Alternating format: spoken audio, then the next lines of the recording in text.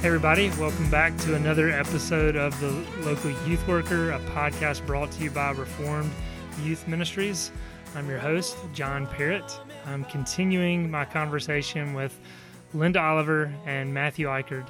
Last week, if you tuned in, we talked about fears of the youth worker dealing with parents in youth ministry.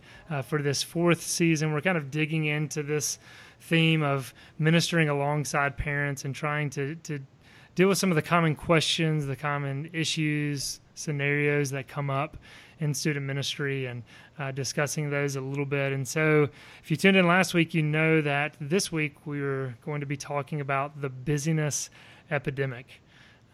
We know that our culture is just exceedingly busy. It's not just in student ministry, not just in households, jobs, career, all kinds of busyness everywhere. So I guess as we start this off, Matthew,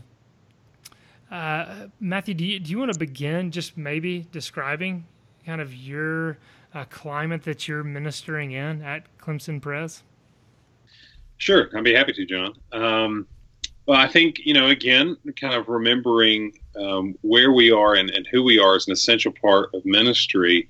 And Clemson Pres is somewhat unique in that the town of Clemson is somewhat unique. The counties that surround Clemson are for the most part, pretty sparsely populated. There is kind of a low sense of educational achievement on the part of many who live in those counties. And, in terms of the average income, they would be really, some of the lowest in the state. And then kind of in the midst of that, you have a massive public university that's obviously championing academic success. In recent years, there have been lots of monies and lots of energy and time poured into athletic success as well. And so kind of ministering in the shadow of that university lends, I think, itself to some interesting challenges and to kind of, what you just described as a busyness epidemic. I think, our people here in Clemson tend to think that the harder you work, the more you will achieve, and that achieving more is extremely American and beneficial and good. Even in a moral sense, it's good. The idea of kind of overcommitting, I don't know that enters most of the people's minds in my particular context, because so many of the things that they're committing themselves to, and I'll throw myself in there, so many of the things that we are committing ourselves to here are really, good things, or at least, not moral evils or things that could be tagged as wastes of time or unhelpful. I think obviously, you have a strong sense of being the overachiever because, being accepted to Clemson University is becoming more and more difficult, as I know is true of many universities across the country. And the more extracurriculars you can engage yourself in, the better you look on a transcript, right? And so I don't know that if we're going to call it a busyness epidemic, at least, where I find myself in ministry, it would be a disease that everyone has, but that no one knows about. Because, if it's just the way of life for everyone, then it doesn't really seem to be out of the ordinary or harmful in any way. And so I think that's just kind of the air that we breathe here and the water we're swimming in. Yeah. Well, Linda, do you want to describe your context a little bit? I know there's going to be a lot of overlap and similarity, but as you hear some of what Matthew says and some of the ways in which he's describing the context, what are some similar things you see? Just give us a little more thoughts about your context. Sure. So, yeah, I think the church here, a lot of the families just are prioritizing lots of other things other than the church. I've had parents who they want their kids to be able to be more involved in church and youth group activities, but they say it just never works with their schedule. And they've got a different sport every season and other things that they're trying to do. Even this summer, I noticed that we had students who just did a lot during the summer. Like even summer wasn't a restful time for them. They were doing a camp one week and then workouts and practices for a sport at their school the next week. And then they're doing tutoring and driver's ed and not getting more sleep during the summer than during the school year. So there are a number of students that we barely see during the summer because they're just so busy, even at a time that you would normally think would be more restful for students. They've got a lot on their plates. And I guess just going back at that, why would you guys say that is? I mean, I guess maybe one kind of practical thought is to keep them out of trouble. You know, we just think, okay, if we keep our children busy and involved, that's going to keep them from doing things they shouldn't do. But what are y'all's thoughts on that of just why are the schedules so crazy in the summer, but then also the school years? I guess I'll kind of jump in there. This is something I think about a lot, and I'll put a lot of my cards on the table here. It's particularly something that I think about a lot because it was not really the way my home operated when I was growing up. I mean, just to kind of give you a little bit of context, I grew up in the middle of nowhere. It was 40 minutes to town. My parents were kind of real clear with me about you can be involved in one extracurricular and that's it. So, you know, choose whether you want it to be a music or sport or, I mean, that's kind of all you get. And so I struggle to really understand kind of a lot of what I see in families' lives because it just wasn't something that I experienced firsthand growing up. But I think, you know, as I look into the lives of our families here, the two things that I kind of come back to early and often is I think, you know, one, there is a legitimate, and I think it begins as a legitimate godly desire on the part of parents to see that their children have every advantage and are well provided for in life.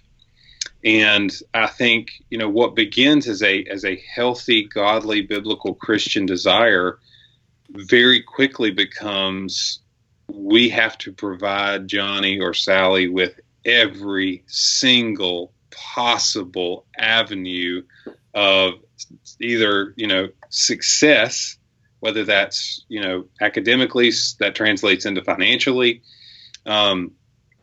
or, you know, kind of for his or her personal happiness. So if he's going to perceive any kind of joy or receive any kind of joy from this, we have to let him do it. If this is going to make her happy, absolutely, it's going to be a part of the schedule. So I think that's one thing of parents really wanting to do right by their kids and then kind of getting caught up, or, you know, our senior minister here will use the expression kind of that they get on the treadmill and before they know it, the treadmill is running at 15 miles an hour. I think the other thing, kind of tapping into just 21st century American life, because of the way the information moves so quickly now, I think our people are just not very good at being bored.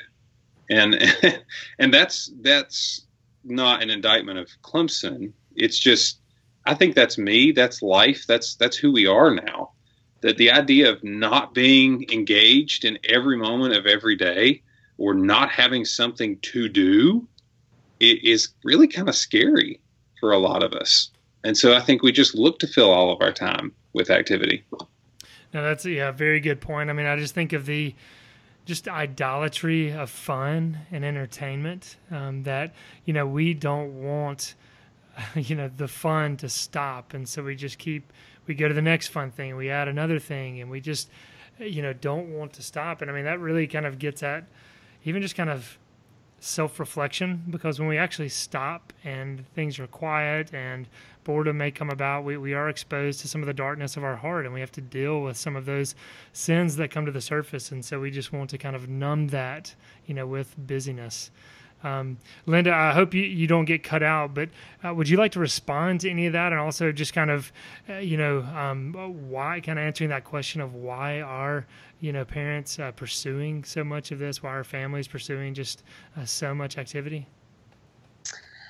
I think one of the things I always come back to with this is that they've been sold on the narrative our culture is telling that life is found in success or found in all these different things, and that life is not found in Christ. And I've heard parents and even students thinking through issues before of, should I continue to do this extracurricular that takes up a lot of my time?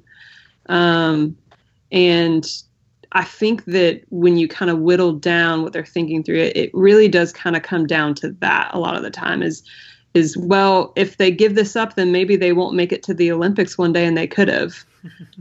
Even if they're giving up that, life is not found in winning the Olympics or going to it. Like their life will not be any worse for going or not going, because life is found in Christ and not in those things. Well, I know this might go back to kind of last week and just fears of a youth worker dealing with parents, but how do you guys as youth workers, and this could be you specifically, it could be other friends you have in youth ministry, how do you push back on this? How do you, as we're talking about this, and we've said typically the parents are older than we are, how can youth workers lovingly, graciously challenge parents in this area, to have the church as a priority, to have your children in Sunday school, in church, in Wednesday night programs or other whatever night of the week it is. How do you guys think you can push back on that? I think that one of the things I've thought through a good bit recently is just how I think families need to be encouraged in the importance of rest, the importance of honoring how God made us with limits as humans. We are not omnipotent, and we can't be omnipresent like God. And He made us to require rest and sleep. And the importance of that, I think, is just so beyond what most of us understand. I think you even got into it, some of it, with your elective at RIM this summer, John, just the importance of sleep for the development and the health of our students is just such a big thing. And I think that they need to be encouraged in that a lot of the time, and push back a little bit and thinking through, like, okay, are we making decisions for our family and for our children that allow this to be part of their lives too? Yeah, I think Linda really started hitting on so much of what I would say to that when she was talking about identity. And kind of the way that I would approach that is really just asking parents the why question.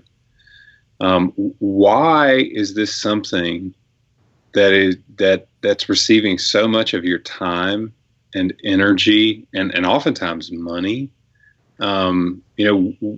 What benefit do you see this actually sort of securing for your child, and at a bigger level for your entire family?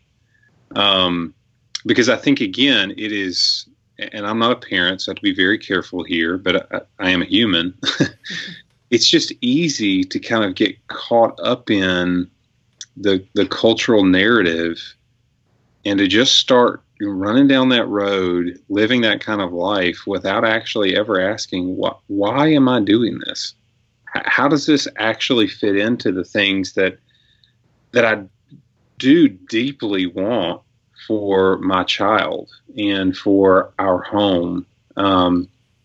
Because you can start a kid off playing coach's pitch when they're teeny tiny, and before you know it, it's morphed into 2 travel teams and 6-day-a-week, 7-day-a-week practices, tens of thousands of dollars, if we're being honest. And, you just never stopped to ask the why question between the ages of 6 and 16, as things just kind of really started ramping up. And, if we can come back to what Linda just said about if you had the talent to make the Olympics, but you didn't go to the Olympics, your life is still good because it's secure in Christ and you're taking up his calling upon your life to be one of his people. And that's tough, but I think it's something we have to lean in and say. Yeah, really good, both of you.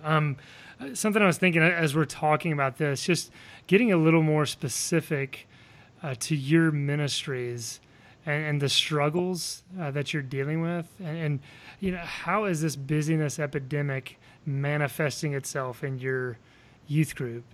Just the busy culture that we're dealing with, the students that are involved in all these travel teams, and what struggles are being created because of this busyness epidemic. Specifically, what are you guys dealing with? I think first of all, we end up with less attendance than we would like a lot of the time. And so as we're preparing for small groups or different events and stuff, and we're thinking, we probably need this many small group leaders, but then it turns out that we have kind of a wacky ratio on some weeks of students to adults because so many students are out for sports or whatever. And we've had sometimes parents can want us to kind of accommodate things to their schedules. So whether it's asking us to plan a specific event at a time when their student can come, and it's a student who rarely comes to anything else we do, or whatever it is, we have to navigate those conversations and say, we'll consider what you've said, but we also kind of can't make promises to them in those conversations because we have to make sure that we're planning things in a way that is faithful to reach all of our students as best as we can, and not just that one who hasn't been able to come to things. So those are some of the things that we see and are navigating. Yeah, I think one of the things that we see, and it kind of goes to the idea of competition, right? And you hate to say it in those terms, but I would say that by and large, we don't necessarily have many parents who are using the church to teach the lessons of discipline and commitment. I think every single parent in our ministry would say, yes, absolutely. The church is important. The church is vital. The church is necessary. The church is good. I mean, I want my kids to be in church.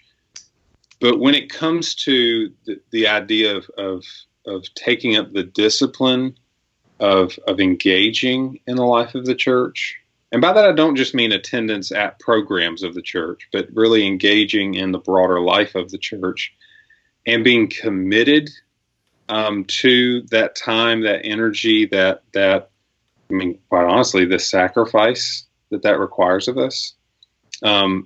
Those are lessons typically being taught in the classroom and on the ball field, not here in the life of the church. And so, again, as Linda just said, we'll see a lot of the, man, we're so glad that you're doing that. That's wonderful. Wish my kid could be there, but they committed to this team and they really got to be there for this tournament. And so, what I don't hear often is my child is actually a communing member of this church. And we appreciate the fact that the team is taking a trip this weekend, but that's not going to happen because he or she has to take up the responsibilities of being a healthy church member. I mean, that quite honestly, that kind of conversation would probably put me on the seat of my pants because I wouldn't, I wouldn't believe that it actually happened. But I think that's kind of, sort of again, just the culture, the way of life that's been established for so many here. And it's so hard because, I mean, as soon as you start getting into, just challenging sports, for example, I mean, we could say extracurriculars. I mean, it can be the drama club, the, chess team, whatever, and extracurricular of your choice. It's hard to do that delicately as the youth worker. And, there's definitely that tension, as you said, Matthew. They're communing members of your church. I mean, they've taken vows to support the church and her worship and work to the best of their ability. And I know all churches are different, have different church vows that they take to become members of a church. But, I've wrestled with, just as a youth worker, what is my responsibility to properly disciple this student? Because that's where some of the issues that I ran into, and I'd love for you two to react to this. Do you have students in your ministry who are bothered with the schedules that the parents have set for them, where the parents may want them to pursue this athletic career that the students don't necessarily want, or the students wants to be in church, but the schedule that the family has set up just doesn't allow for that? How do you guys enter into discipling a student properly in the midst of kind of this tension that the family has set up? That was kind of rambling. Did that make sense? Take your silence as a no, it did not make sense. Makes sense. I'm just thinking. Okay, good. I think Matthew was about to say something, and then Linda can jump in. Yeah, you go for it. Sure. I think it's important to remember, somebody a long time ago, and I don't remember who it was exactly, they told me that in the context of youth ministry, not putting God in a box here, but you're just not going to be able to overcome the momentum of the home. When you think about the time and the influence, or the time that parents spend with their children and the influence that they have over every aspect of their life, if a parent is fully convinced of a particular course of action, you're just not going to be able to kind of break free of that as a 14, 15, 16-year-old. And so I think, kind of going back to what we talked about last week, it's really important to spend time with parents, to kind of help parents consider their motivations and their schedules and their desires and their pursuits. Again, I think every parent wants a better life for their children than they have enjoyed personally. And the way that we define better is really important. Better in what sense? Better in terms of popularity, better in terms of finances, better in terms of social standing, better in terms of the scholarships that you achieved or the acceptance letters that you received? Or are we talking about better in terms of a more meaningful, lifelong experience with the person of God through the merits of Jesus Christ? And again, maybe I'm a little weird or wacky or old school in this, but I believe that God has established the local church to be the place where the means of grace and ultimately His person are revealed and showed forth for the good of His people.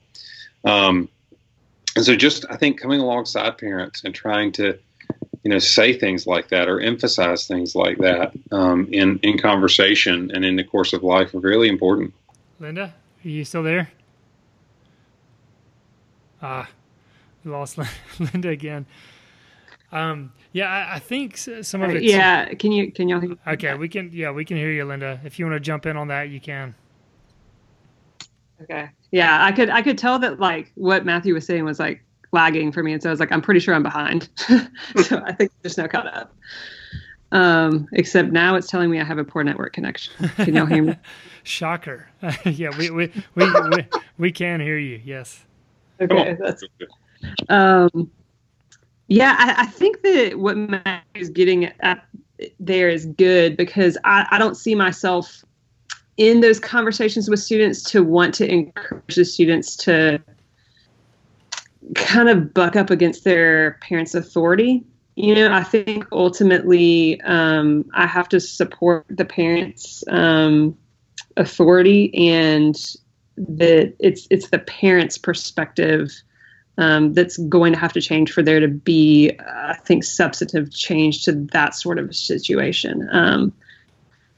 I've seen a few situations like that before where students are engaged in some sport or something that they're not super into, but their parents want them to do it, and it's because of pressure that's coming from parents to do these things. And so I think it's that slow change and thinking, having that long-term view and trying to change the culture of how parents and families in the church think, just through their priorities and those kinds of things.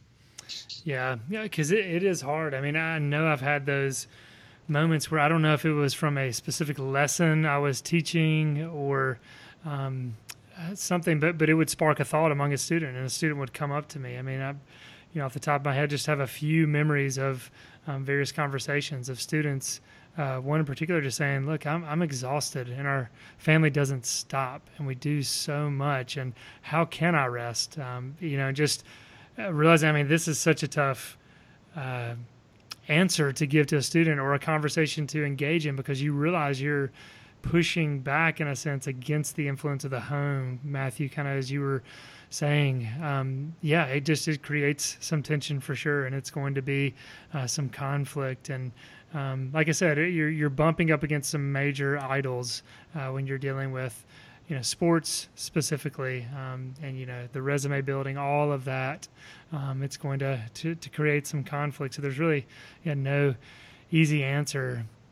Do you guys have any solutions for how you as a ministry can help the home be a little less busy? I mean, stating that another way, do you the church can be just as guilty of creating busyness as the culture. How do you guys, or do you guys as a ministry, try to back off of programs or activities to help the home? And I guess I'll start there. One of the things that we've really tried to do is just think about, what our students actually need from the church, and not necessarily what, does every individual family or every individual student just want from the church. And I'm not blaming anyone for this, because I think our methodology changes all the time in any particular church or context. But when I came, there was a set study for Sunday school, a set study for Sunday night, a set study for Wednesday night. There were Friday afternoon Bible studies. There was a First Friday fellowship gathering. There were weekend retreats. There were summer camps. There were service projects. There was just so much going on that to kind of be all in with the youth ministry of our church meant that you were just giving up tons of time and tons of energy. And I mean, I think it was hard to know what to actually value or prioritize in the midst of all of that. It was, probably a little confusing for some, just because there was so much information being disseminated through the course of any week too. And so we've tried to pull back from a lot of that, to really just a model that says we want to give our students enough time to learn so that God might see fit to transform them, and enough time to be able to apply what they're learning in the context of a smaller group, so that God might see fit to transform them through that means. And that's really, John, Linda, that's kind of all we try to do on a regular basis. We throw a couple weekend retreats in there, and obviously we spend significant time in the summer together at a conference. But that's one of the ways that we try to be realistic about our schedule as a church, in encouraging others to try to be a little more realistic with their schedules as well. Yeah, I know that can be it's a challenge, because Matthew, I know there are parents in every ministry who think you're not doing enough. And then there are parents in every ministry who are saying you're doing too much. And so there's not a perfect balance. You're not going to be able to please everybody. But I think, like you said, just trying to clarify, some biblical priorities, some biblical parameters, and just looking at the week, looking at how many times are students out a week because of your youth ministry, on top of how many times they're already out because of other things. And there might be some who push back and say, well, look, the church doesn't need to surrender to the culture. The church needs to push back, and they need to be setting the schedule. But we know that's just not the reality. And so one thing that I know that was helpful for us is just to look at the seasons of life, and to see there are some seasons that are busier than others. I mean, just Christmas, the month of December being one of those. And just seeing, okay, there's travel, there's obviously the holidays, you've got exams. And so just scaling back on activity, on programs, canceling programs during that season, I think is life-giving to families, it's life-giving to youth workers, and even the students that do miss it, as I've heard other people say, it's good for them to miss youth ministry. It's good for them to want it to be back on the schedule when it's been canceled.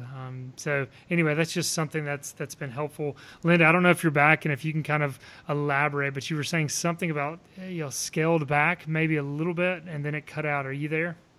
Yeah, can y'all hear me? Yes. Okay. So yeah, I think one of the questions that we've considered is, are we as a youth staff operating at a pace where we feel like we can rest? Because if we're operating at a pace where we don't feel like we have enough time to rest, then that's probably not a good indication for our youth in our church either. And so that's kind of been the decision behind a number of the things that we've kind of pared back as a ministry, just events and things that we've gotten rid of or have done less of so that we have time to rest and we can model that to our people, and we're giving them time to rest too, because we're not asking too much of them.